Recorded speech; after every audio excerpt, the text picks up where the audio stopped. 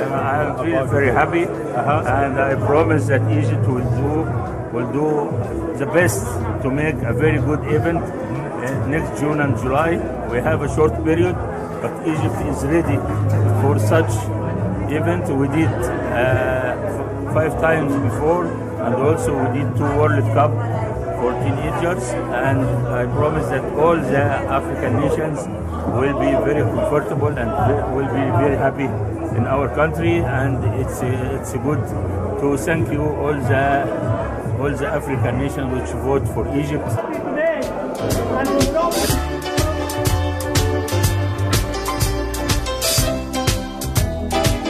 All right, that is Dr. Karim Kodi Adal Fattah, the board member of the Egyptian Football Association. Now, if you've just come out of under a rock somewhere, I will tell you, as we did last year in 2018 with Mamadou Gueye in studio, told you that Egypt will host the 2019 Africa Cup of Nations. It's going to be the 5th time now that Egypt, who won the tournament when it was last hosted back in 2006, has staged this tournament. Now, they beat South Africa, the only other nation to bid, by 16 votes to 1, with 1 abstention at the CAF Executive Committee vote that was in Senegal. Now, original host nation Cameroon, as you remember, was stripped of staging duties in November because of slow preparations. Now, Egypt has just 6 months to prepare for the expanded 24-team finals, which kick off in June. Now, Egypt will use 8 stadiums, we are told, during this tournament, hosting in 5 different cities: Alexandria, Ismailia, Port Said, as well as Suez and the capital of Cairo.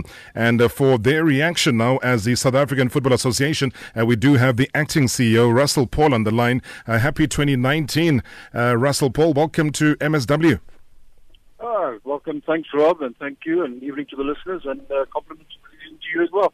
Thank you so much indeed. I don't know which part of the world you're in, Russell, but I would imagine that wherever you are in the world, it'd still be the same news that we told the listeners of this show last year would happen, and it's worked out that way. What's the SAFA immediate reaction to all of this? Look, obviously, it's human nature to be a little bit disappointed, but given all the stuff that's been taking place, it's not unsurprising. The bid itself, or the state of readiness report that we submitted to CAF, from our perspective, it was never a main objective. We were there to try and see if we can assist CAF in a way. As you mentioned, the first time a 24-team African Cup of Nations being held, and we couldn't just let this thing go by without offering CAF an alternative. And when you say the disappointment, is that just merely because we were on the losing side, and I dare say by a convincing margin here? I mean, if 16-1 is a football score, that's a hammering. What do you think has gone on here? I think I would like to rather say that we never lost anything on this activity. We put forward something. CAF called for people who would be in a position to do that. We still believe that South Africa is the only country on this African continent with the facilities and the infrastructure that we have. So we don't believe we've lost anything. We provided a solution, a plug-and-play solution for CAF. Obviously, from an executive perspective, they chose to go another way. And I can't answer for how and why they made that call. Only they can do that. And it was a bit strange, and I remember in conversation with Mamadou when I said that it was quite surprising that the CAF president was physically present when Egypt were putting forward their name in announcing their candidature. And I said, well, I look forward to the CAF president arriving in South Africa to do the same thing when SAFA also say that they are willing to lend a helping hand to CAF in the middle of the problem that they were having as far as host nations are concerned. But obviously that was never going to happen, and it didn't happen, and it's no surprise, to me, that Egypt got the vote. How much politics do you think, Russell Paul, is at play here? Oh, yeah, Rob, I'm not qualified to talk on politics, but I think that as you have placed it, you've placed that before the listeners. I think it's a question for them to be able to answer and make up their own minds. Other elements that we found, that we raised this even before the actual vote was taken earlier this morning, where we said to them, we find it very strange that they moved the date of the announcement from the 9th to the 8th, when it was supposed to be the 9th. We still haven't received official notification on the fact that it was moved to the 9th. We just heard it via the grapevine. And, I mean, we had a delegation planned to go there tomorrow, only to find out that each been there for the last 24, 36 hours with their delegation, with their government people, etc., and ready to make a presentation. So, as I say, you make up your mind. Mine was made last year, Russell Paul. Hence I say this is no surprise to me. But then in terms of moving forward, I mean, South Africa, we've got to go about it the hard way, obviously, which is the right way, which is to qualify for these tournaments so that we can gauge how far we are on the football field itself. That for you is now the most important thing, I would assume, making sure that Bafana Bafana are in the best nick to make sure that they qualify for this Africa Cup of Nations. Yeah, Rob, it was always a question of two separate issues. Yeah. The bid was there as an opportunity, or the state of readiness was there as an opportunity to try and assist CAF and our African counterparts. That's what it was all about. As far as Bafana is concerned, we're still on track to qualify for AFCON 2019. The two should never be mixed because they were totally separate issues. And yes, we are on track. We've been having meetings. Coach has been doing his planning to make sure that we get to that point of being one of the qualified nations. I mean, was there ever going to be a move away from it being a North African type of bid? You know, Morocco not being there, and we all know what happened with Morocco. Was it ever going to be a non-North African bid per se, if you look at it realistically and you look at how the voting swayed for whatever reasons? You know, Mamadou likes to think of it as brown envelopes, but we don't have adequate proof for that. But if you look at it on the face value of it all. Yeah, look, it's difficult. I mean, we also raised the issue early on around the fact that, you know, when Morocco had initially requested their bid, and we were both in the hat, and then they decided to withdraw, South Africa was of the opinion, obviously, that that would be it, and they would accept it. And then at that stage, as you know, Egypt came about and said they would never bid against an Arab nation.